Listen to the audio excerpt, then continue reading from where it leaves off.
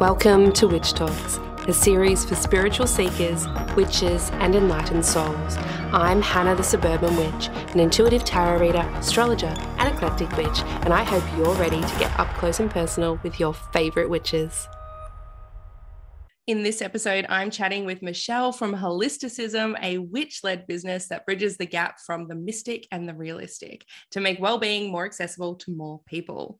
They host the 12th House podcast, which is a witchy business podcast that I adore. I can't wait to share their work and wisdom with you all today, so let's get into it.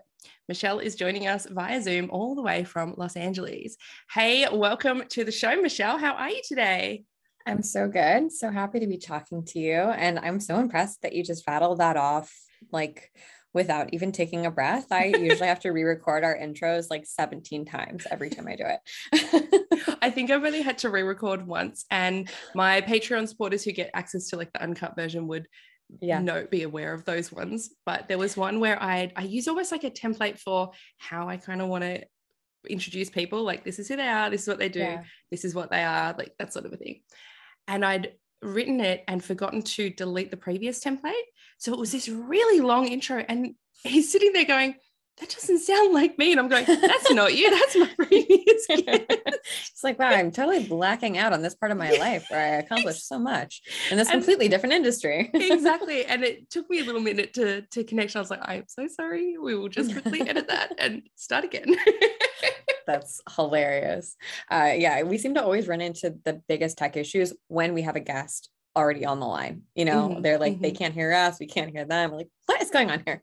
But yeah, that's the life of the podcaster, I guess. Absolutely. That is podcast life for sure. And even when I'm a guest on other people's podcasts and they're like, I'm so sorry, this never happens. I'm like, dude, it happens to me all the time. Like, I'm impressed it never happens to you. I don't know about you, but it feels like Mercury retrograde constantly running a podcast. So yeah.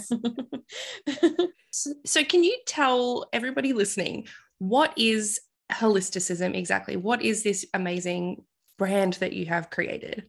You sound like my parents. They're like, what do you do? What's your job? Are you in radio? I'm like, so what sorry. do you do? No, it's great. I was a professional modern dancer for a really long time. And then I started working in tech, and my parents have at no point in my adult life understood what my job was. They're just like, glad you're happy, which is awesome. But Holisticism got started after I stopped working in tech because I really wanted to bridge the gap between the intuitive, what we know in our souls, in our essence, in our like cells and vibration, and the intellectual. Because I met so many people, mostly women in New York and in LA, who were working these like crazy, amazing jobs, who were entrepreneurs, who wanted to do really big things, but who were also extremely spiritual and magical and intuitive, and were almost hiding that part of themselves because they were afraid to reveal it. And often that intuition was sort of like why they were so successful, but they had to almost reverse engineer their explanations for why they knew certain things or why they were successful or why they believed what they believed. And I wanted to sort of find a place where we could talk about both of those things, right? The sort of intellectual around running a business and being an entrepreneur, especially being a capitalism critical entrepreneur, and being a witch or an intuitive person or whatever you want to call yourself, a medium, a psychic, and work with those two things together, not cutting off one part of ourselves, really like embracing all of our multiplicity and all of our dynamism, and sort of calling up these special skills when we need them. So that's what Holisticism started as, this place where people could connect. And over the last 5 years, it's grown to be an educational platform and a community of over 100,000 people now, which is crazy. So we do a lot from, teaching our membership community of about 700 entrepreneurs to one-off classes that people can take on everything from intuitive business to being what we call squiggly brained, creative, nonlinear thinker, and finding systems that work for you in a world with many systems that are meant to keep us down and actually like make us feel badly about who we are. So yeah, I feel like I'm word salading on you, but really Holisticism is about self-actualization and business is just one of those ways. For starting a business, being a creative, that's one of the ways that you self-actualize. I love all of that. And I'm a big fan of your podcast and everything that you put out there as well. Oh, thanks. One thing I'd love to just sort of zero in on there. So you describe yourself as capitalism critical. Can you go into that a little bit more as a business working in capitalist society, how you can be capitalist critical? Yeah, I love that turn of phrase because I think it's very popular right now to call yourself an anti-capitalist, which we totally can be. Like, you can definitely identify with that. But I think if you run a business, you are buying into capitalism. Like, if you're getting paid for what you do, or even bartering for your goods and services, you're buying into capitalism. And I think that sometimes when we just sort of identify ourselves in an extreme, whether it's a hyper-capitalist or an anti-capitalist, we're missing the interesting middle part, which is the gray and the really like questioning, right? And that's what I like about being capitalism critical. I want to critically engage with everything that I'm a part of, to look at it and wonder, well, is this the best way I could do things? Does this make sense to me? Is this in alignment? Because there are plenty of, let's say, anti-capitalist beliefs that I think are really cool, but there are a lot that I don't necessarily agree with. Same thing with capitalism. I don't agree with like the majority of capitalism, and I would say the structures and sites of oppression that it upholds and perpetuates. But there are some elements of capitalism that I do believe in, or that I do want to experiment and explore with. So that's what it means to be capitalism critical to me, but I guess you could interpret it however you want. And I think in terms of like the entrepreneurs that we work with and the creators that we work with, a lot of them, maybe what's held them back.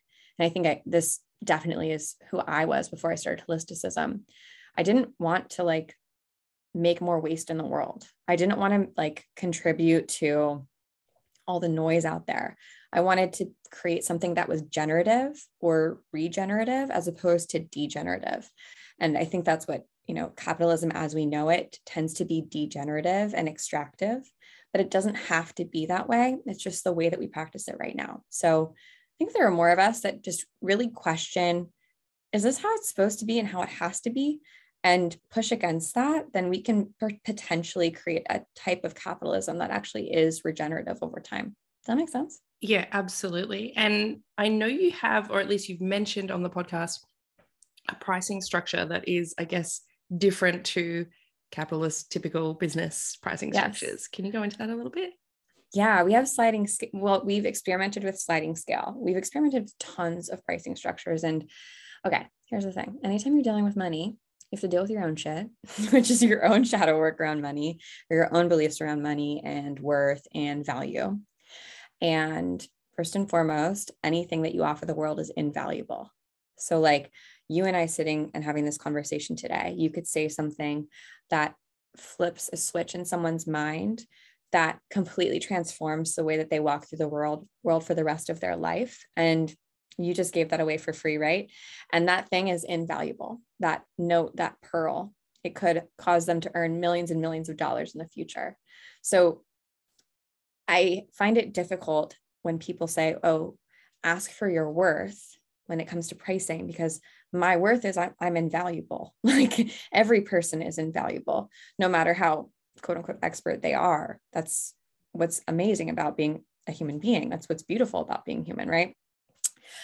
So that's complicated because so many people tell us to price ourselves according to our worth or according to our value, but we're invaluable. So a little bit tricky. And we have our own issues, or let's say like shadow around money and what we think we should earn, what we think we're capable of earning, or what our energetic minimum is, or our energetic maximum, what we expect. And then we have to go outside of ourselves and ask other people to pay us. And they've got their own shit too, right? Like that we don't even know about, that we can't even begin to unpack. So pricing can be really challenging if you're running a capitalism critical business.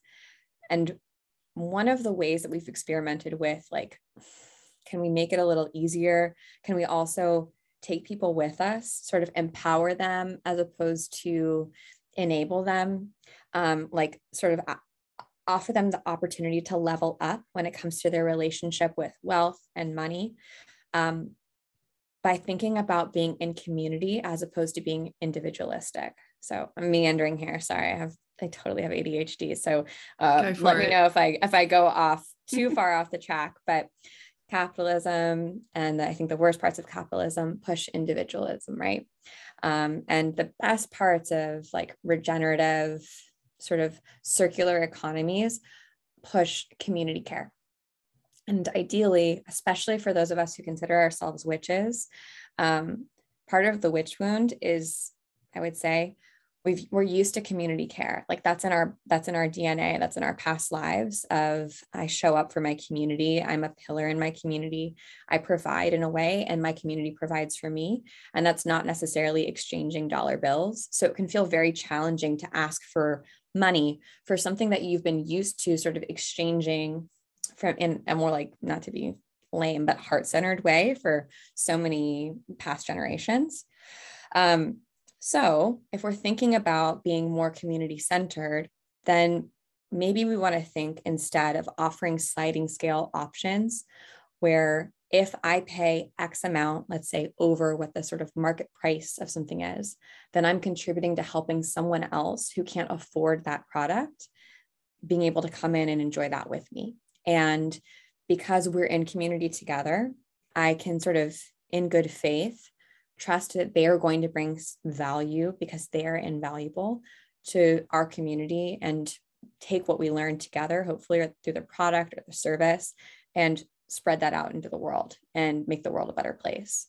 So sliding scale, long story short, we experimented with sliding scale because we just wanted to see like what would happen if we used a community forward model to price our services and to offer courses, to take something that's sometimes worth $1,200 and offer it for also $500, and then maybe for a middle price of $800 and see what happens. Like, how would people react to that? Would they understand that being in community is really important? And if they have a little extra, or if they self-identify as sort of being a more privileged place, that they're willing to pay a little bit more? Or is that daunting and scary? So we've been experimenting with that since COVID hit, actually. And how has that worked? Because immediately my brain, and when I first heard of the idea, well, most people are just going to go with the cheaper price, right? That's what everyone wants to do. They want to save money. Yeah, totally. And I mean, that's been our biggest sort of struggle is every other thing that you buy, and think about how much you shop all day long. Like you buy a coffee at Starbucks, you go and you drop your kid off at school, and then you pay a toll to go on the toll road. Like there's just so much that we're paying for constantly. That's a set price that we don't get to decide how much we pay, right? So if we're given the choice, we're constantly in individualism mindset, looking for the best price for ourselves. And then to sort of have to flip on a dime and be like, oh, wait, no, this is for community is really challenging. So we found that what made the most sense for us was to lay out these options for people. And then also from a business perspective, what did we need to sustain ourselves? Like I have a team, I offer them healthcare and competitive salaries and time off. And I want to make sure that me personally, I have enough money in the bank for a year to pay salaries. Okay, great. So that's what I need, my energetic minimum to run a healthy business. So anytime I launch a class or a community offering, if I'm going to offer it at a sliding scale, because I don't always offer things at a sliding scale, but I do a lot of the time, I think about, okay, what do I need to make bare minimum wise to just make ends meet here? Like what's going to be my break even? Okay, great. That means I'm going to have X number of people at the highest tier, X number of people at the middle tier, X number of people at the lowest tier, super, super discount where I'm losing money off them, right? On if they decide to join, right? So I think about that sort of ratio and what makes sense for me and my business and what I need at any given time. And then kind of creating those slots and then informing the community and saying, okay, listen, we've got 30 slots in the highest, 20 slots in the medium tier, 10 slots in the lowest tier. But if we sell 40 slots in that highest tier, then I can open up more scholarship spots. That really empowers people to, I think, be conscientious about what they're taking from the community. Because something that I notice a lot with people who are practicing being anti-capitalist is that as business owners, they feel depleted because they're giving so much of themselves and they're not getting nourished back. And in a way that's dishonoring to both you and to your community. And it doesn't actually support like sustainability in a sustainable business or regeneration in your business. So, yeah, that's kind of how it's worked. And it's been tricky. Like there have definitely been times where I feel like I want to tear my hair out. I'm like, why don't people understand? And then other times where I'm like, I totally get it. Like, yeah, it makes sense. The only examples I have of a similar pricing scale or pricing style would be there is a couple of restaurants here in Australia. What are they called? Lentil is Anything. Lentil is Anything. It is a vegan, vegetarian restaurant, and it is basically pay what you think it's worth. And they'll give like an example of how much you should pay or what it costs, and you can pay more, and that goes to provide for the next person who maybe can't buy themselves a meal, but you don't have to pay if you can't. And for people working there, they're usually people who really need a job. They'll give a job to anyone, come in and work for us. Like I love that. I absolutely love that. I think we need more of that in the world. And I think it's a fantastic community-led business, right? I love that. Brilliant. But then translating that into, or those values into a self-owned business similar to like what I have is like, how do you even do that? How do you even start with that and then still make a living to pay for what you need to do? Does that make sense? It 100% makes sense. And like we're a bootstrap business. So I paid to start this business myself, and there's no like investment from someone. It's just me. Right. And that means that I have to like run a healthy business in order to survive, and a lean business in order to survive and thrive and continue to like be here to continue to offer value to people and offer so much for free. Like you offer this free podcast. If you think about how freaking valuable that is, and YouTube videos, like it's crazy how much you're providing people. And a giant corporation like can maybe play around with that. I also think that there's something to paying in person where there's almost like societal peer pressure. Like if you have to face someone and be like, I think that this sandwich is worth $0. Here's $0. That's really different than sort of anonymously buying something from behind a computer screen, I think. But I also have faith that like people, as they begin to understand this, they'll understand it. I just don't think that anything in our world reinforces this idea of community care on a consistent basis. And so we kind of have to meet people where they're at. And I think in some ways it can be really stressful to have to choose what to pay, like it can like cause a lot of anxiety. So what if I get it wrong? That's the feeling I get. Yes, exactly. Or like, oh, I'm feeling guilty. Like I'm so maybe I'm way more privileged than I think. I should be paying more, even though I can't really afford to pay more. And that doesn't feel good. So we offer sliding scale on our membership community, the North Node, but for pretty much everything else, we found that people prefer that we offer payment plans, and that makes the work just as accessible. And we offer so much free content. So I'm happy with where we're at pricing wise. That's awesome. I love that. I've considered and I've played around with the idea of potentially having like a discount for those in marginalized communities. And then when it even came to putting that together, I was like, is that like, not that is it wrong, but how do you do that without then, I guess, offending someone by offering that? And it just ended up going like, that's kind of like, I'd love to make my services more accessible to those who need them, but I don't know how to do that. So that's, I guess, one of the values we can maybe even talk about today. Yeah. I think that like, I totally hear you. That's something that we ran into with creating a sliding scale. Is like, how do we tell people like, oh, and we can't really be prescriptive, right? Like, oh, you should be here and you should be here and you should be here. So I think what I found really helpful, I found a chiropractor who offered sliding scale in New York. They unfortunately went out of business, but because probably they were offering sliding scale and it wasn't working for their brick and mortar space, unfortunately. But I really liked the way that they set up their sliding scale. And they said effectively, like, if you identify with this level, So you often cannot pay for rent. You often can't pay for healthcare. You often, you have debt like of over $20,000, something like that. Then you might be at this tier. If you're maybe the next tier up, it's like, I sometimes feel like it's a squeeze to afford rent. I sometimes feel like I have to budget in order to pay for food, et cetera, et cetera. And that way people can self-identify.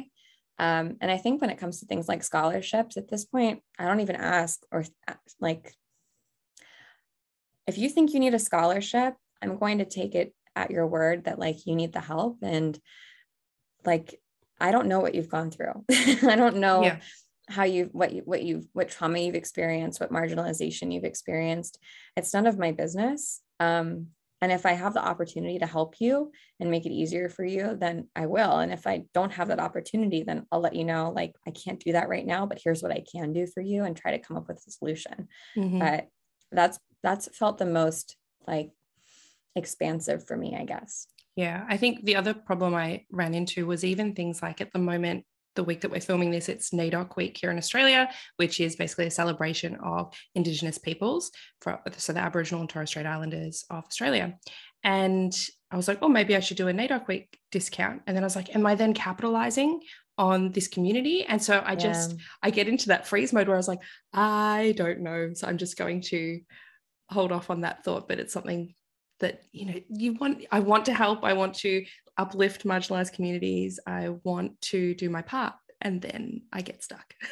So that's my real and raw brain functions that everyone can hear and listen to as we're going through this. I'm so glad you're saying that, because I think so many people identify that way and feel that same way, right? Of like, well, I want to do something, but is this actually, am I being more offensive? Or am I like, I don't know, like white saviorism around. Exactly. Like, am I just doing are people going to think I'm just doing this to look good? Should I even publicize this thing that I do or offer? Like, you're kind of, it feels like you're really between like a rock and a hard place in some ways. And that's why I feel like, I don't know, I go back to community care over and over again, of just saying like, well, how can I like care for the people in my community and make it as accessible and inclusive as I can? And when I go just back down to that, and I make sure that that's the messaging, and I reiterate that as often as possible, like, we're going to do everything that we can to make it work, so that you can like work with us and take classes with us. And if it doesn't work right now, we'll find other solutions. That feels like the most genuine. So how do you use witchcraft, because you are the head witch in charge, how do you use witchcraft to your advantage within your business model? I mean, I think that we're constantly casting spells, especially with our language. Before I started Holisticism, I did a lot. I worked in editorial and tech, and a lot of what I did was branding, writing, copywriting. And I feel like copywriting and learning how to be a really great copywriter was like when I learned magic. Like, all of a sudden, all of these doors that I didn't even realize were doors, that I thought were walls, like opened and flew open, and things happened so quickly. And it reminded me of magic, like that, having that clear intention, using the right frame, using the right ingredients in order to get my desired outcome. That it also made sense that like, there's a reason we call it spelling, right? Spelling is a spell. Exactly. It's powerful. And I started thinking about that in terms of like, everything that we do really in business is we set an intention, we craft a sort of structure or a spell, right? That framework for that thing. If we're going to use a chime candle, or we're going to use a binding spell, right? Well, like, how can I sell this thing? Is it going to be an email? Is it going to be an Instagram reel? Is it going to be a sales page that looks a specific way? And then thinking about like, well, what are the different components that make that thing work, that are going to like, that I can test too. I mean, thinking about like a witch's grimoire, we're constantly writing a spell and trying it out and fixing it and sort of fiddling around with it until we know how it works, and that not how it works, but we know that it works. Right. And that just felt like business to me, right? Like that's what we're doing in business all the time. And when I'm like not careful with my words, when I'm not careful with the imagery that I use, sometimes it goes haywire, just like sometimes when I'm not intentional with, my spells or even with my own magic, with my own energy, like it'll come back to bite me if I don't really think a spell through. Right.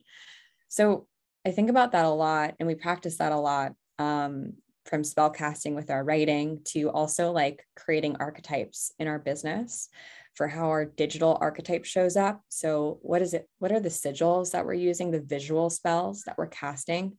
What is our desired outcome? Like, what do we want? I think so often when we start a business, we're not really quite sure what we want, right? We're like, I want money, or I want to be famous, or I want to have 100,000 followers on Instagram. But really drilling down as to why, like, why do I want that thing? And I think you have to ask that when you're casting a spell too. You have to be like, but why? Like, why do I want this to happen? Like, what is at the root of this, in order to like really pick the right components to make it happen? I don't know. What do you think? I think that's wonderful. And I often, when I'm teaching any form of spell work, I'm usually talking about, and this is what my brain was buzzing with as you were talking, layering, like the layering that goes into it, into the researching. Like if you're just using set ingredients that someone's like, oh, use this, great, they might work. But if you go and research and find ingredients that maybe are in your native landscape or are traditional to your heritage or your culture or your family, and you bring those together, and then maybe you do some extra work in bringing this in and read this book to add that, the more layers you put into it. You add an astrological day to the component when you do, maybe look at the lunar phase, or maybe the astrological hour of the day. All of these things are layering, and that's adding power to your spell. And now I'm like, whoa, all of the research that I do for each new product that I put out, maybe all of that is layering on that energy that goes out into manifesting it and creating it out into the world. So yes, my brain's tingling. Yes, that's so right. And the way that you explain that made me think of, we often talk about like a personal brand, right? Or like your voice, right?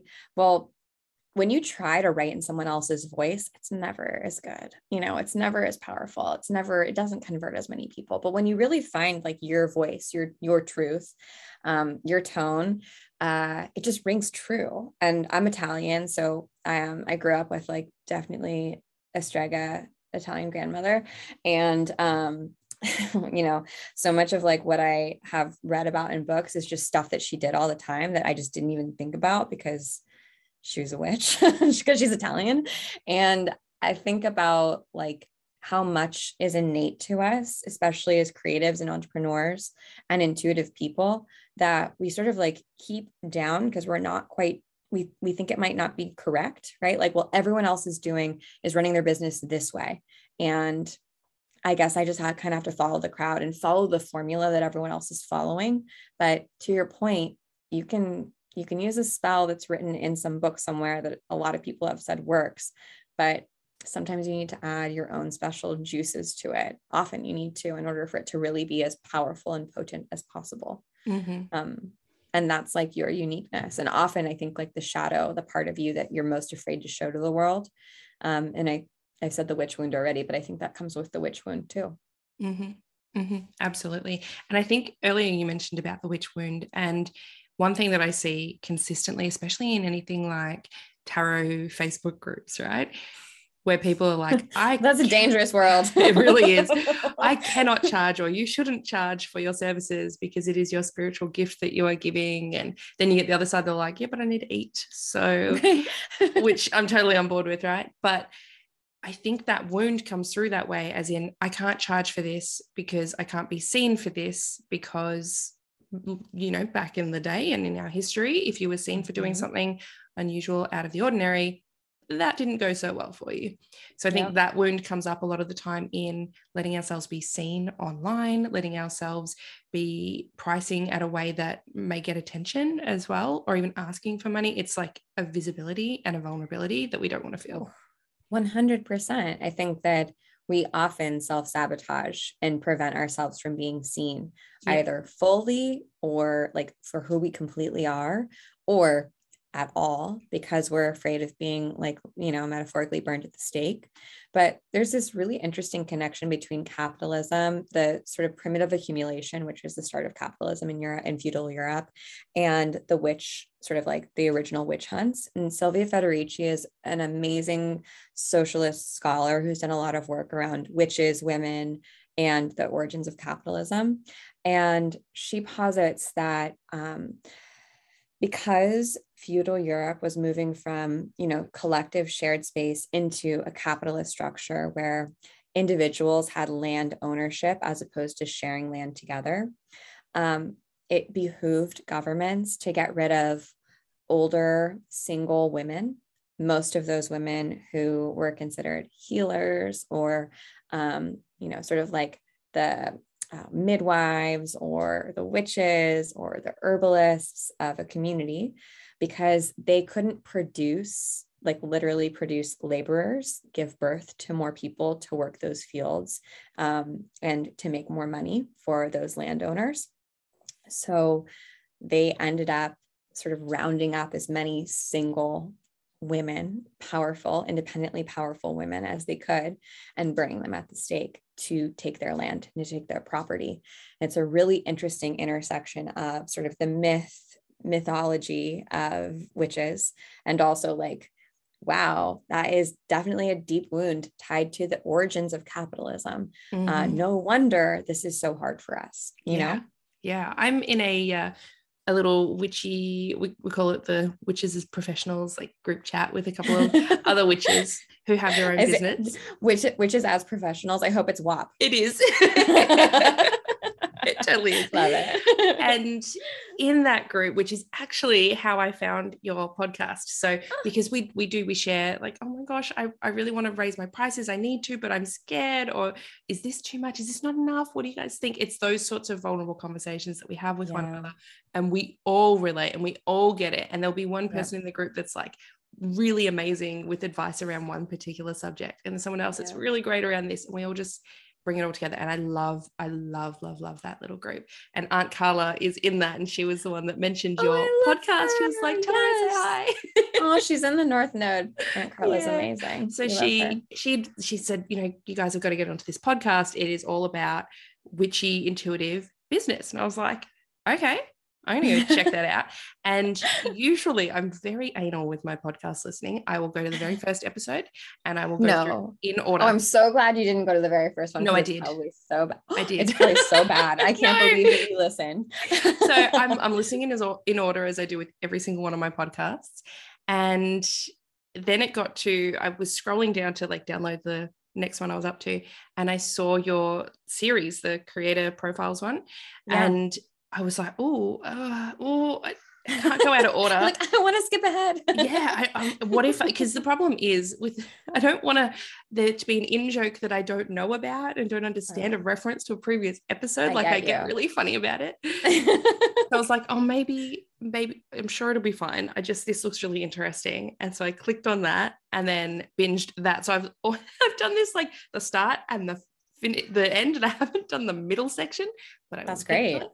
You'll get to it when you get to it. One of the things I loved about one of the earlier episodes is your 4 pillars for intuitive business. Yeah. And that is actually, because we're going to talk about some of my business goals today, that is actually how I came up with some of my goals, by going through your 4 pillars. Hell yeah, dude. I love that. Yeah. So I did that back in May. So just before we have our financial year in Australia is from the 1st of July until the end of June. So I try and set my business goals just before the end of financial year for the next financial year, if that makes sense. So I look at sort of where it's at, where I want to be going, and then do those yearly goals. And then I've always got my big, like, grand overhead goals as well in the background. But yeah, so in those that little series that you did, which I think was 6 episodes, am I right? Yeah, I'm not quite sure. Yeah, something we try to do like our series, a little like series together that feels cohesive. It seems, honestly, podcast tip, it seems to anyone listening, seems to do really well when we sort of group things together as a series. People really like that. Fantastic. So it's a creator series, and all about, people that are creating using social media and all sorts of things. Mm-hmm. And in that, you were doing these case studies on real people out in the world, and that was super helpful. And then I messaged you and I was like, can you do one on me? Because that is fantastic. Yeah. And I was like, look, I looked at your stuff and I was like, hell yeah, dude, let's do it. This sounds amazing. So but we're going to do it in real time. We're going to do it right now. Yeah, I'm totally excited. I'm going to give you the floor and then you just tell me what you need from me and I'm all ears. Yeah. So whenever I'm looking at sort of like case studying a business, or like going in and sort of tinkering around with a business, I want to know what the sort of top 3 goals are. Because we use top 3 a lot in our work because we pick the top 3 most important things we're doing each week. I have a list of 30 things, right? But what are the most important things, the needle moving things, because we tend to get sort of like lost in the sort of admin of it all. And the same thing can happen with our goals. They can be a little bit like ephemeral. And we're like, oh, I thought that like focusing on this one thing was going to actually feel supportive to me, but I did it and it didn't really do anything. So when you reference the 4 pillars of intuitive business, that's growth, revenue, retention, and impact. So thinking about those 4 parts of your business. So for you, what are your top 3 goals in your business? I know that you wrote down a bunch of amazing ones. So, but what would you say are your top 3 of this list? So at the moment, it would be increasing my passive income. That's been a goal for a while, and it's something I've been trying to focus on, but that takes time and energy as well to build up to. Mainly because at the moment, especially doing one-on-one with people, it's very time intensive in order to make what I need to make to have a livable wage. Yep. So then being so time intensive, I have less time to work on the things that bring a lot of joy. Like, not that my one-on-ones don't bring me joy, but I want to write and review and read more books to bring more quality content to people. I want to create future products, or maybe create a tarot deck, or create more courses, and like all these creative things that take time to even sit down and plan. And when you're just going, session to session with people, you don't have that leeway, especially with all the other things and admin stuff. So increasing passive income allows me having a family and like taking time off and like nourishing yourself and like having a life, Exactly. like all of that. That's really important. And I think a lot of people would be very surprised to hear that. So I'm a stay-at-home mum, and my son, who's only 1.5, only goes to daycare 12 hours a week. Yeah. And you're a super person. So that's 12 hours a week to do everything that I do, and I do quite a lot. And so I work pretty much every single night, and I'll try and work at least an hour during the day when he's napping, when I have him at home.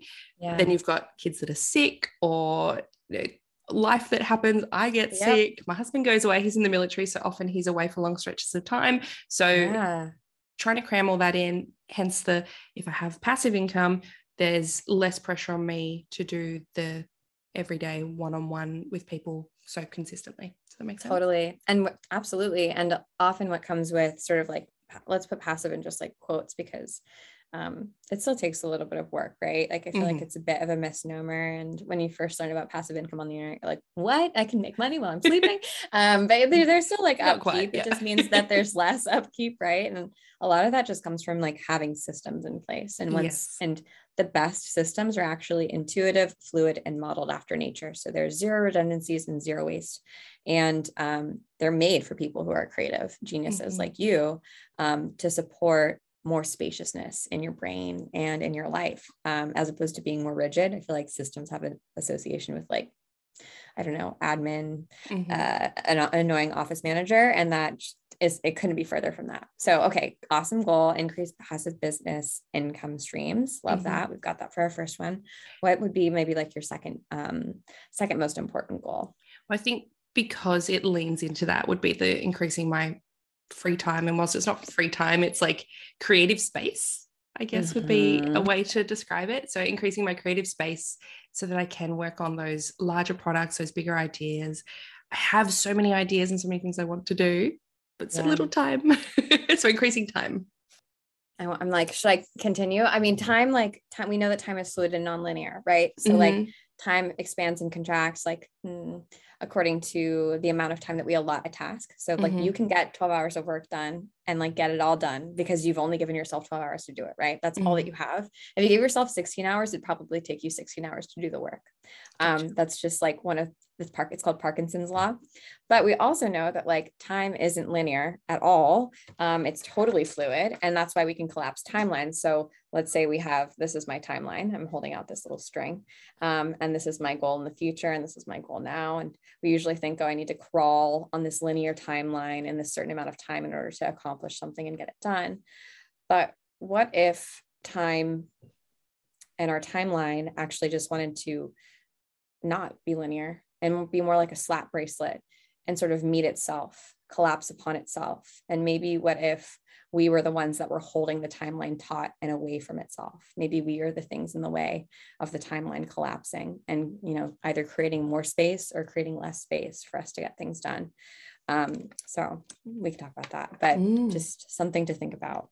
Yeah. And then I guess the typical business goal, which is increase overall revenue by 60% next financial year, is my goal. That's a huge goal. 60% is a lot, but it sounds a lot, but I'm just going to do a little shameless self thingy here. But I just did, as I said, we're filming this in early July 2022. And so I've just done my June's like numbers and put together my financial year. And in the past financial year compared to the previous financial year, I had an 85% increase. Amazing. Which is congratulations. Incredible. I was like, whoa, I'm amazing. This is so fantastic. So and that was after having a baby. Like I had a baby in early 2021. So I didn't really take any time off because I love what I do and I want to work. But to have that increase, even when I have less time than ever before, has been wonderful to see. Hell yeah. Yes, I'm doing it. So I think 60% is really achievable. But I think also as you get to bigger numbers, it becomes harder to achieve those percentages as well. Right. And like, I love that goal. And in case anyone out there is listening and is like, oh my God, I have to increase my income by 60% year over year. To give you an idea of like a business that would get acquired by another business, like instantly, if they had a 20% increase year over year in their revenue or their EBITDA, that would be like a no-brainer. You could get acquired for millions of dollars. So just as a heads up, like this is an amazing goal and I love it, but, and it sounds like totally doable for you.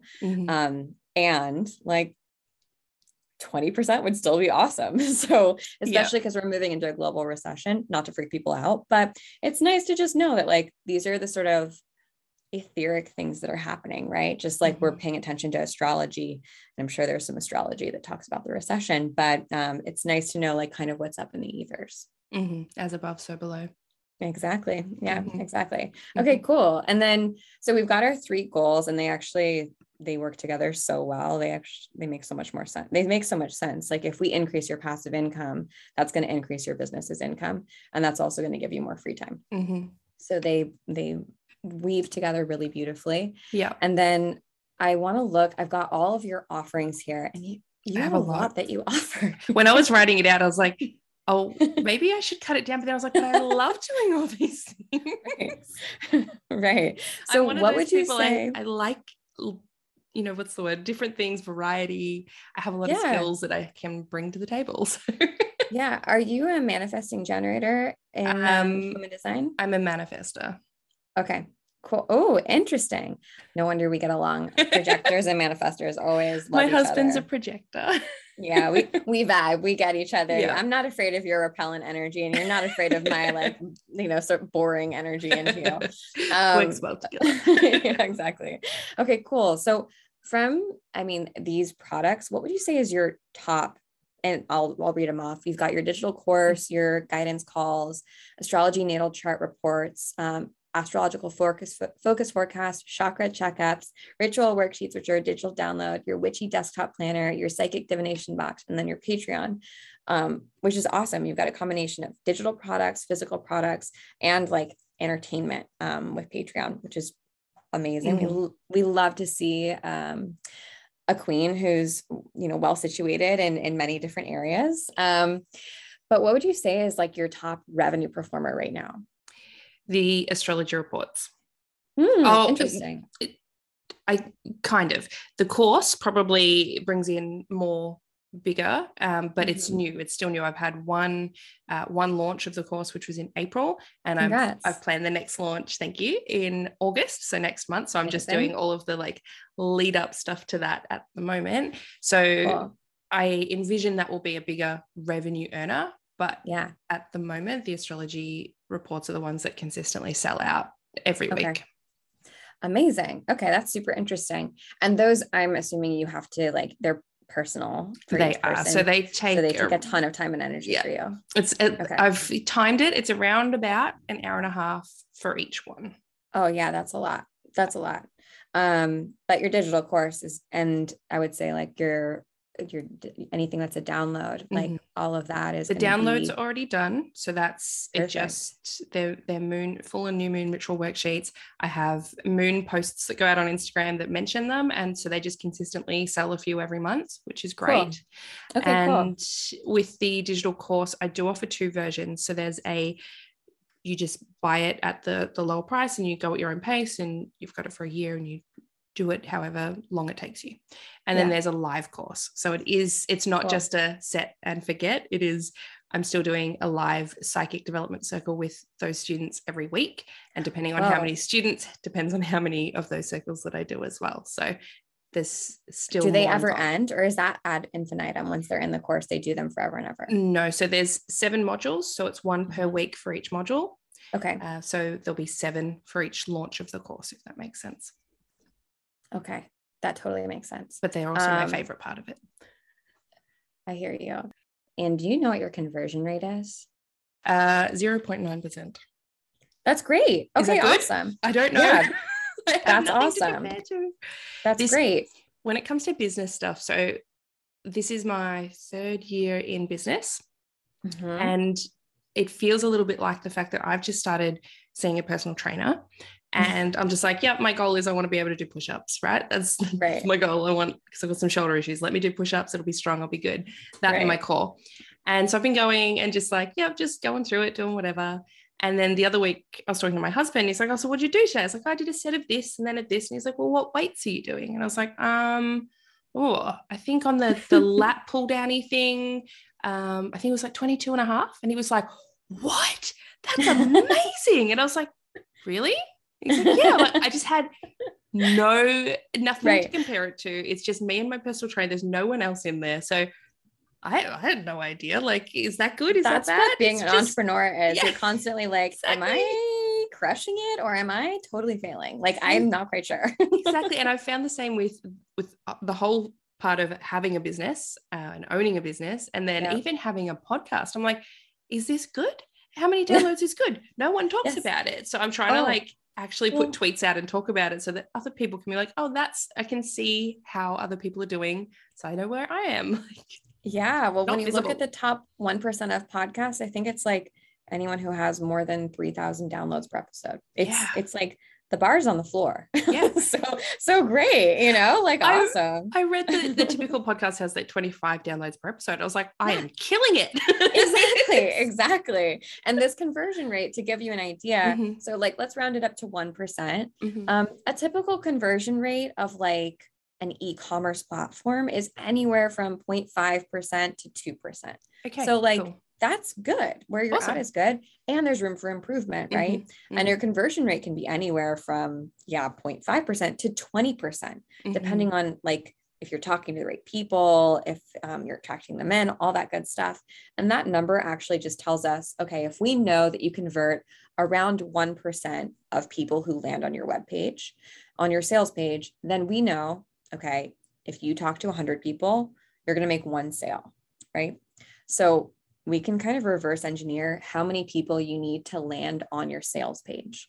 Or what I like to think about is, how many people do I need on my email list in order to sell this product to hit the goal that I want to hit? Because it really is just math, right? If we think about it.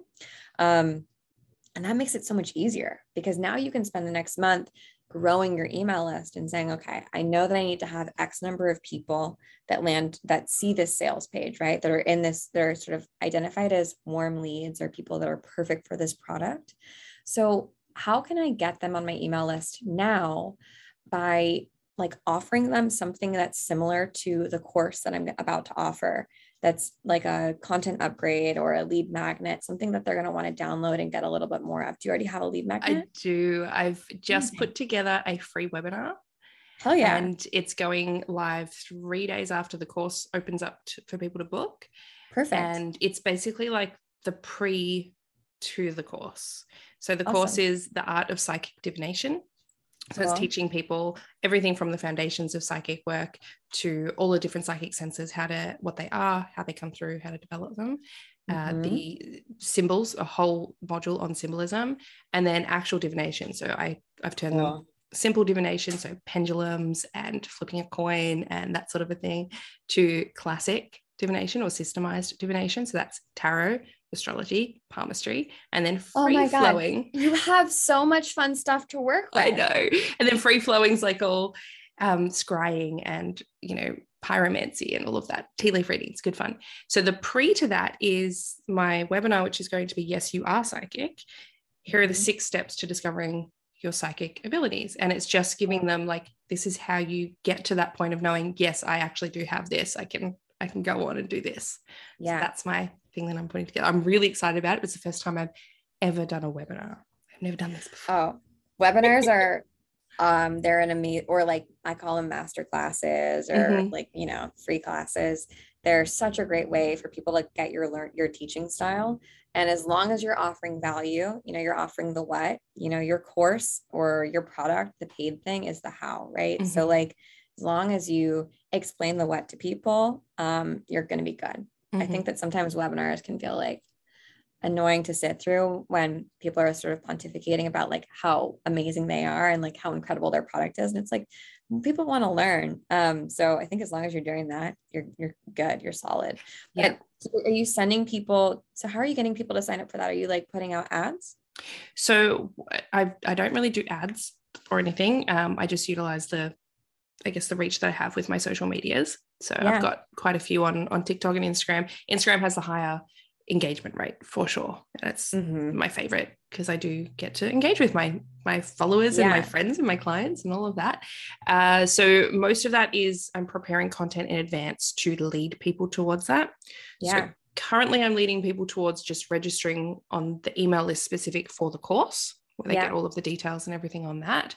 And know when, doors are open today, that sort of a thing.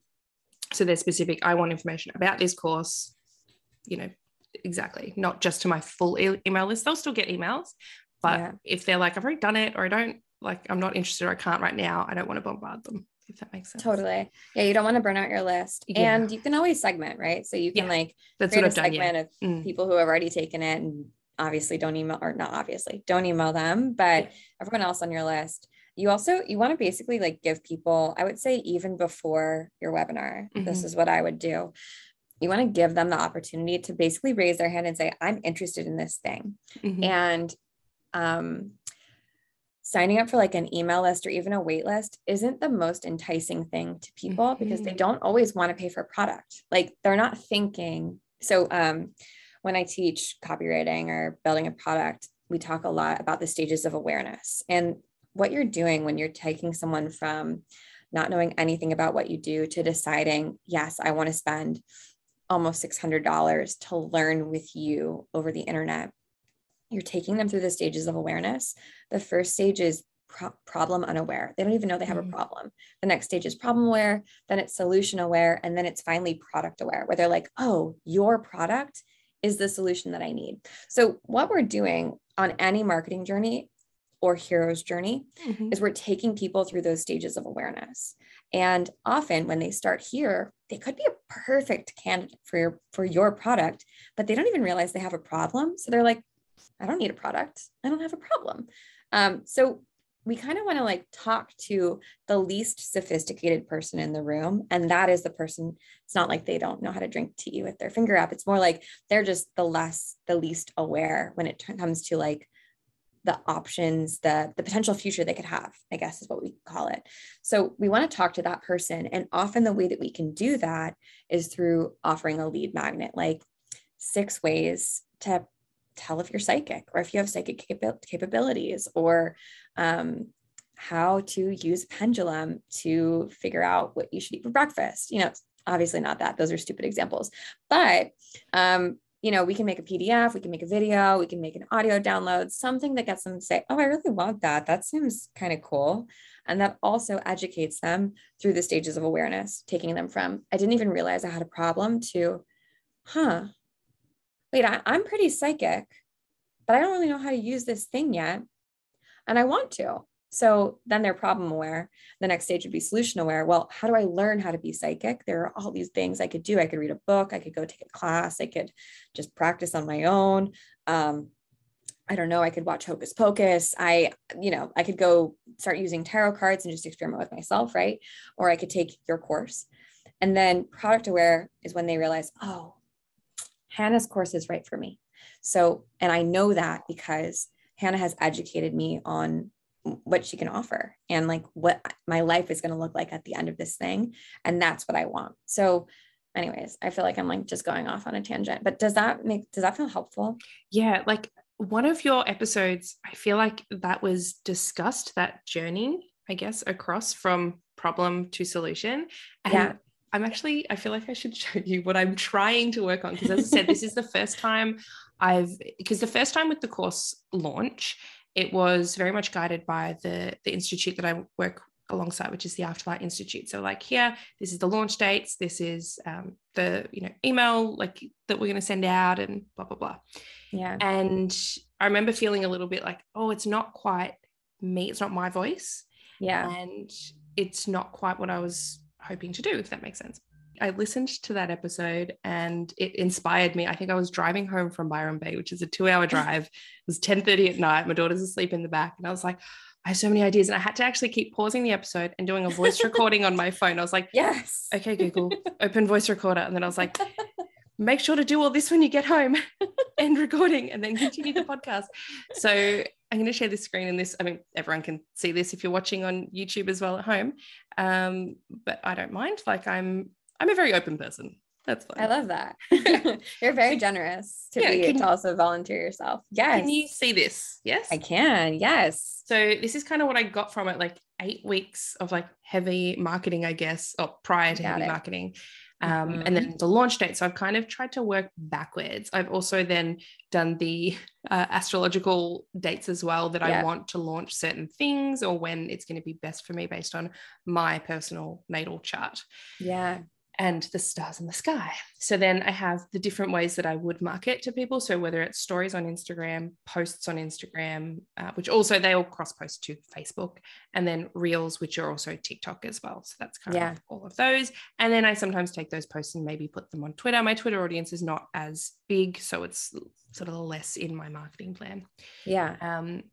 And I've broken it down into weeks, and I'm trying to look at what people's problems are and what their solutions will be. So I've put those sorts of there, and then trying to make my content around that. Yeah. But I've only got to week 3, which is this week. That's exactly right. Yeah. You're taking it through, and kind of like, I always think about when I'm making content, like sometimes I start backwards from what are people's sort of like objections going to be? Like, why do they think that they can't do it, or that it's not right for them? Mm-hmm. And basically I'm just taking, when I'm thinking about making content or selling a product. And by the way, like all this goes into, once you launch your course a couple times, you can make it evergreen. Mm-hmm. And so the same principles are going to apply. We want to get a certain number of traffic, so number of people landing on your sales page. And that can come through the content that you have that's evergreen, like on YouTube or TikTok in a way, or the podcast. Instagram only has a 48-hour shelf life for content, unfortunately, which is sort of brutal. Very sad. It's very sad. Exactly. But we can like make that more passive income an option for you, right? Especially if you build out your email list more. So that's why I'm kind of like saying, keep making lead magnets, or think about what those could be a little bit sooner, because we also want to warm up and take people through those stages of awareness. And we can do that via email, right? Where they're not always going to see our Instagram post or our TikTok video in the timeline that we want them to see it in, but we have a direct line of communication via email to people. So or even through the podcast. I would say those two places are the best ways, best places to connect with your audience on your own time. But I think about sometimes the objections that might come up. Like, why does someone think that this might not be right for them? What maybe the first question is, well, why would I even need this? Right. And then I'm like, okay, well, why do they need this? Like, what is their problem? And what is the like real problem there for them? Maybe it's like, I feel disconnected from like my purpose and from what I'm supposed to do in the world. And I feel like I can't trust myself. That's a real problem to have, especially like now in this day and age, and being connected to your intuition and connected to spirit or source or whatever you call it. Like, that can be a balm that eases that ache. That can be like a guiding light when you're feeling lost. I know it has been for me. Right. So maybe like that's the problem you really want to speak to. Or I see that there are a ton of problems that you wrote down here, like where you wish that you were special, or you feel lost on your path, or you feel disconnected from yourself. Like, yeah, you don't know what the right answer is. Maybe like anxiety takes over your mind more often than your intuition. And that makes you feel lost. Or that makes you just feel like I can't do anything right. Like you don't have a sense of ease or peace within yourself. And you want to find that, right? Or you want to trust yourself or learn how to trust yourself. And I think tapping into your intuition and your own psychic abilities is the best way to do that, especially if you do it for other people, because it like proves to you that you have access to information that you should be trusting. Like, you're pulling down information for some total stranger that's correct. Like, okay, listen to that, like stop doubting your abilities. Anyways, sometimes that helps me come up with the content. And then I sort of like puzzle piece it together, like, what would probably be the first objection that someone would run into? And then once I sort of answer that, it's like moving on to the next level in a video game. Like, okay, great. What's the next leveled up question or objection that someone might have? And so often when we're talking to people, the objection that they have is like, well, this won't work for me. Because like I've tried so many things in the past and nothing has worked for me before because I still have this problem. Maybe it's like, I don't trust myself, and I've done, shadow work, and I've done therapy, and I've gone to Landmark, or I've gone to some Tony Robbins retreat, and I still don't trust myself. Or I, grew up going to church, and I don't have that self-trust or that self-confidence. Like, maybe I'm just so broken that I can't be fixed. I think often that is the existential sort of worry that people run into. So I try to address that too. Like, you're not so broken that like there's not a solution for you. It's just that you haven't found the right one yet. And here's why. And that's really not your fault. Most of the time it's not really our user's fault that they haven't found the right solution yet. It's often that they haven't even really identified what the problem was. And hopefully, as you're taking them through this process, you're helping them get even more clear on, oh, this is my problem, or actually, that's not my problem at all. And so I'm not the right candidate for this product, which means that when people actually do end up signing up, they are totally the right people. And then you don't have people trying to return or say, this isn't for me. You're calling in the perfect clients because you're really speaking to them. So your content can do that. That's wonderful. And all of this, like, as I said, this was prompted by your podcast. I'm so glad. It feels so counterintuitive to me as a person, which is, whilst I am a business owner, right? Predominantly, I just want to help people. And I think, like, I love my course. I think I've done a really great job. I rewatched it with the first launch just to make sure that, it came through properly on the website and there were no glitches or I didn't mess anything up. And it's the perfectionist coming through of my Virgo sun. And, I was prepared for any questions that might have been because I filmed them a few months earlier. So going through it, and I was like, damn, this is actually really good. I wish I had this when I started. So I have like all this belief and this amazing like product. And then it's like, but how do you get from there to selling to people? Because that feels so masculine, if that makes sense, and dominant and like buy from me, and it's just like I just hate being salesy. I totally, yes, and being salesy is like everyone's fear, right? But I look at it as like, I have this amazing information that like I know works and that I know is incredible, and it would be miserly of me to keep it to myself. Like it does no one a service if I like, if I don't allow them the solution, like if I hide the solution from them, and like, at the end of the day, we're not responsible for how people decide to spend their money. You know, all that we can do is be in integrity with ourselves and speak truly and honestly to the problems and pain points that people are going through. Give them as much information about why this might be right for them so that they can make the best decision for themselves. And, you know, sometimes they'll say, the best decision is this isn't for me. Awesome. Great. And other times they'll say the best decision is this is exactly what I need. And I have all the information I need to confidently say that, but it's none of my business how other people decide to spend their money. Because like, yeah, that's not my role. And I'm not going to judge them for how they decide to like spend their resource. Yeah, absolutely. Well, I think all of this that you've provided is super helpful, especially for creatives that aren't in that mindset and haven't considered the way that people go through to purchase something.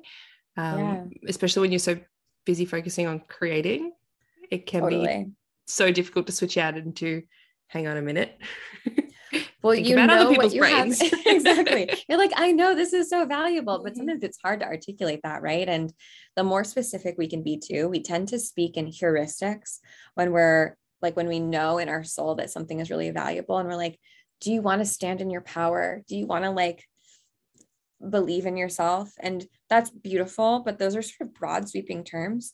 Whenever we're talking to our audience, we want to give them like a snapshot of what their life will look like, or sort of like what we're talking about exactly, right? Like, so maybe for you, it's something like, do you want to have like complete and utter clarity on a yes as soon as someone asks you a question about what to do next in your business? Like that would be more specific, or, you know, if we worked a little bit longer, I could probably come up with something way better than that, but I'm sure that you can come up with some good examples, because people learn through stories. So the more imagery that we can sort of give people to feed into their story brain, the better they're going to understand what we do and what we can offer them. And then the better they're going to be able to future vision what their life will be like when they have that solution. That's really all we're doing, is just giving people that future, holding that future vision for them. We're the guide in the hero's journey. Like we're Yoda, right? Who says like, use the force, and here's the light at the end of the tunnel, and I'm going to guide you there. And you can do it. It's all about you. So, yeah. And I think like going back, I know I've taken you way over, but you have such a great business. And I think that if you keep in mind that conversion rate and think about just increasing it, maybe even to 2%, right? Which is totally doable for you as you finagle your marketing, your email strategy, and your sales page. And then thinking about like, okay, how can I get, let's say 5,000 people on my email list, because if I'm going to sell 1% and I want to sell 50, right?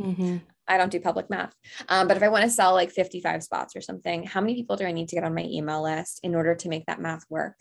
Okay. And how can I get them like warm as soon as possible? So I would say keep going with the webinars, because I'm sure like you're so lovely and you're such a good teacher that people will just like fall in love with you and be like, yes, I'm ready. Like, let's do it. People love to come to a free class. So you're building your email list and you're educating them on like the components of what's valuable in your course, because they're getting just like a little sorbet taste test, right? You can even simultaneously do it as an Instagram live and say like, if you want the replay and you want the worksheet that comes with this, just put your email in the link in my bio and I'll send it to you.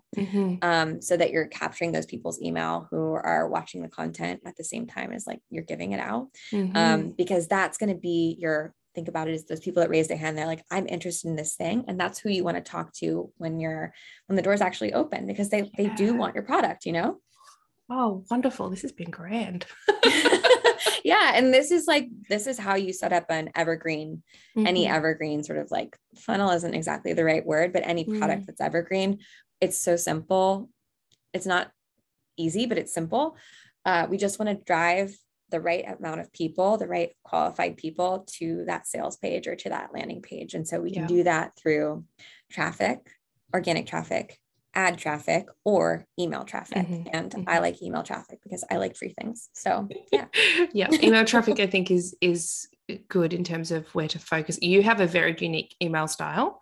Like it's totally different. It's not for everyone. It's totally different to any other email list that I'm on. And it's so funny because I am as I said before, I'm a Virgo sun, but I'm also an Aquarius rising. So the Virgo sun in me is like, oh, I could never be that like out there and different. And it has to be so like traditional in terms of an email. But then my Aquarius rising is like, hell yeah, that's so fun and cool and bright and poppy. And I love it. Yeah, well, I've got a Mercury Aquarius, so that makes sense. That's the vibes. Now my Mercury's in Virgo, so I'm just like, oh, my voice can't be like that. It's too like, I don't know, too out there. But well, you got to find what works for you. And I would say like just working consistently with like sending out an email every week that you like, that's fun for you, is the best thing that you can possibly do. Yeah, it's awesome. So I hope this episode has helped, because I know I have a lot of people out there who run their own witchy businesses or intuitive led businesses. And even maybe it's not witchy or intuitive, maybe it's just a standard business, right? And you own it yourself and you want to figure out how to grow it or, get people to where you want to sell them, right? It sounds so marketing and I hate that part, but you know what I mean? Yeah. You got to do your sacred work, right? Mm-hmm. Like, that this is all part of it. And before we talked about self-actualization, like we go through so much shadow work and like confronting of ourselves in our businesses that we can easily run away from in our personal lives. But when it comes to business, we have no choice but to move forward, or it's like, or shut the business down. Right. So it's like work through your shit or like this business is going to fail. And being seen, asking to be valued. A lot of that is a lot of our shadows. So being seen was one thing I had to work on. Absolutely. Because coming from such a very religious, strict evangelical upbringing, and majority of my family is still in that church, and they didn't know about this business. They didn't know about anything that I did until about a month ago. No. Yeah. And it was horrifying. I can't even describe how that was a massive, like, I guess, shadow work moment for me. Because the whole time running it, I accidentally went viral on TikTok, and it brought me a ton of followers and a ton of visibility. And I was like, it's okay, it's TikTok. Like, my family doesn't have TikTok, right? They're not going to see me on there. But everything makes it from TikTok to Instagram. And then it went, and then Instagram grew, and I was like, okay, it's fine. Like, there's, and not even just my family, the people from church that I grew up with, the people from my religious school that I grew up with, right? I had people from school start messaging me on my Suburban Witchery account saying, hey, Hannah, I love what you're doing. This is so great. And they're deconstructing as well. I was like, okay, amazing. All right, good. This is good. And I'd sort of gotten away with it, if that makes sense. I got away with it. I was like, yep, I'm being seen, but I knew I wasn't fully seen because people still didn't know what I did until I found out literally a month ago. And this is wild, right? This a little background. I pull cards for every month of the year, right? I do a start of the year spread to see what's happening. And the card for May was the Seven of Swords. And I was kind of like, okay. This isn't great, but cool. And I'm going through the whole month and I'm like, nothing's happening. Like, what I expected to happen hasn't happened. Was it Five of Swords? Might be fun. Anyway, it was not a fun card. And I'm like, okay, nothing's happening. There's no like split or divide. There's no challenge or crisis or whatever. Just maybe it was wrong. Maybe I looked into it wrong, whatever. And then on the 30th of May, I had this massive realization. I've been, without going into too much detail, that my family had known about my business for a few months. They had been talking about it as the Hannah thing, in quotation marks. They had been screenshotting and having meetings about me. They, like, to the point where it got to, you are, banned from a potentially upcoming funeral. We don't want to talk to you. We've had to have all the houses cleansed and blessed by the church because you stepped foot in here. We don't want to see you or your family or your children. Like, horrible, right? And I went straight into, I closed down my Instagram. I closed down everything. I was like, I can't be seen anymore. Delete. And they told me, they're like, you need to delete all this content that makes any mention of the church, of your family, of this, like, full-blown panic attack. I took a whole week off social media. I was just like, no, I can't do this. And then when I did take down the content that they asked for, and they kept going, they're like, no, you need to take this one down and this one down. And I was like, where do I stop? This is my business. This is my life. I'm helping people. And it was this huge realization of, I need to be okay with them not liking what I do. I need to be okay with not having them in my lives because they don't accept me. And there was a lot of, we still love you. We just hate everything that you do and everything that you are. Yeah. And I was yeah, that's very Christian. Thank you. And so I ended up, I came back out of that. It was tough. And I was like, no, you know what? Now I can be seen. Because I have nothing to lose anymore. Right. Yeah. So put everything back where I want, or not. Some of them I didn't, but, came back to Instagram, made my account public again, and went back at it almost with renewed vigor. And now I've noticed there is a shift in how I show up. There is a shift in how I'm coming to this course. It's like, I'm ready to actually make it like better and make the business grow more. And maybe one day I'll have, books on the shelves and I'll be on TV.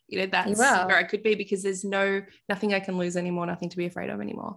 Exactly. You had your dark night of the soul, which is where you decide whether to turn around and go back or to forge ahead. And you said, I'm going to keep going. Like, it's important and it matters. And like we use the hero's journey so much at Holisticism because we talk about archetypes so much, but the job of the hero isn't to slay the dragon. It's to bring the information back to where they came from. It's to go all the way back from the special world to the ordinary world and to be the bridge. And it's hard to be a bridge. It's hard to have one foot in one world and one foot in another world and like be the connector that shares the information, because not everyone's ready to hear it. But that's the purpose, right? It's not to like achieve glory. It's to like be of service at the end of the day. That's what the hero does. That's what a true hero does. So you're doing that. Yeah. And it's been wonderful. And as I said, I'm very open. Like, I was open the whole time with my patrons, like, hey, I'm going through this. And I know a lot of them have religious families as well. I was like, I can help you now with if and when this comes up for you, I can help you. I have that now. So I see the amazing transformation in myself because of it. And then also the way I can help more people because of it. And whilst it was really tough at the time, it's, like with anything in hindsight, you're like, wow, really, that needed to happen.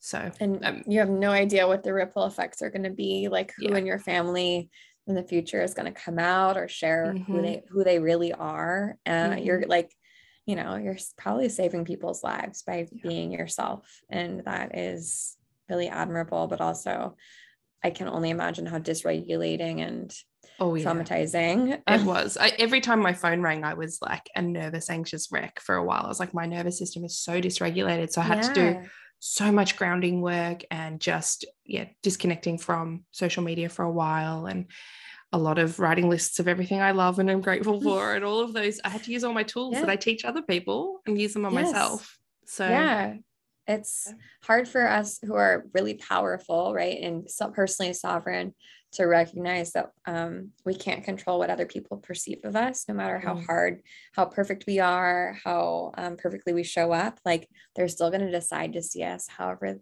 they want to. And there's literally nothing we can do to change their minds. And how someone else views you is none of your business, really. It's not. And that's really hard for me to remember, but something that's easier for me to remember is like, I can't change their mind no matter what. Like, I can be the most good. I went to Catholic school, so, I get it. I can be the most good, but I could also like be the most bad. Right. And they can still decide to see me however they want. I can dress provocatively, or I can dress like a nun and they'll still think, oh, she's such a slut or whatever. Right. Yeah, like, exactly. It doesn't matter. So I might as well just like do what feels most authentic to me, or what feels most real to me, and what makes me the most happy. And that's living like a true witch, isn't it? Oh, hell yeah, dude. Absolutely. Yeah. I think one moment I had a very great discussion with my dad. And I remember him saying like, but what if so-and-so sees your stuff? This is a person from the church. And I was like, if I lived my life by what so-and-so thinks of me, I would not be living.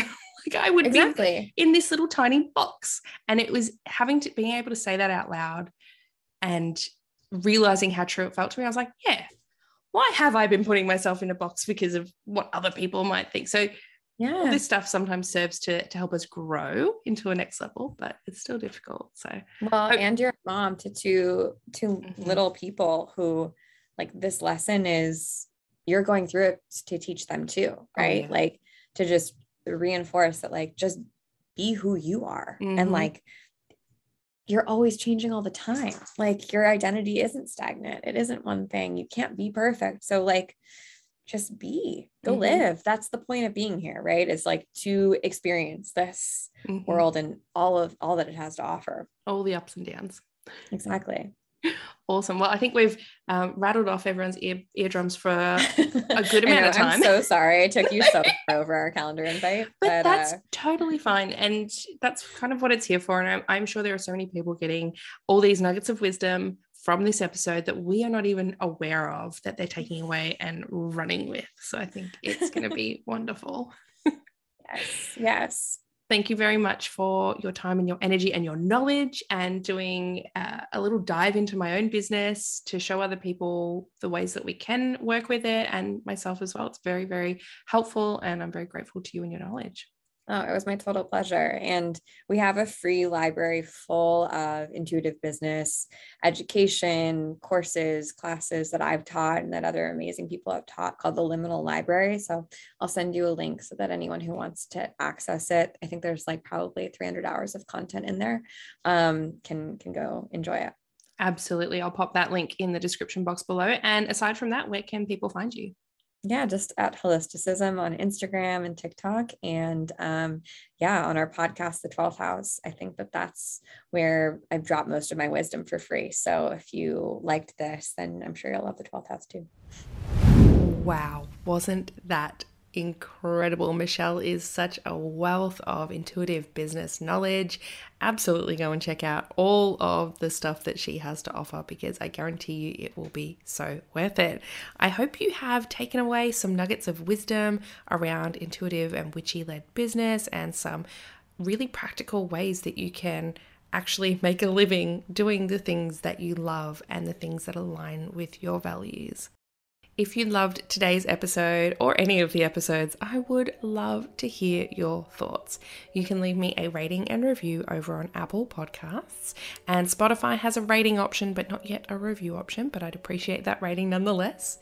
And you can always send me a DM over on Instagram. I'm at suburban_witchery, and the podcast specific Instagram account is at Witch Talks Podcast. So shoot me a DM, let me know what you took away from the episode and what you found empowering or enlightening or just illuminating. It would just make my day and tickle my fancy to hear what you think.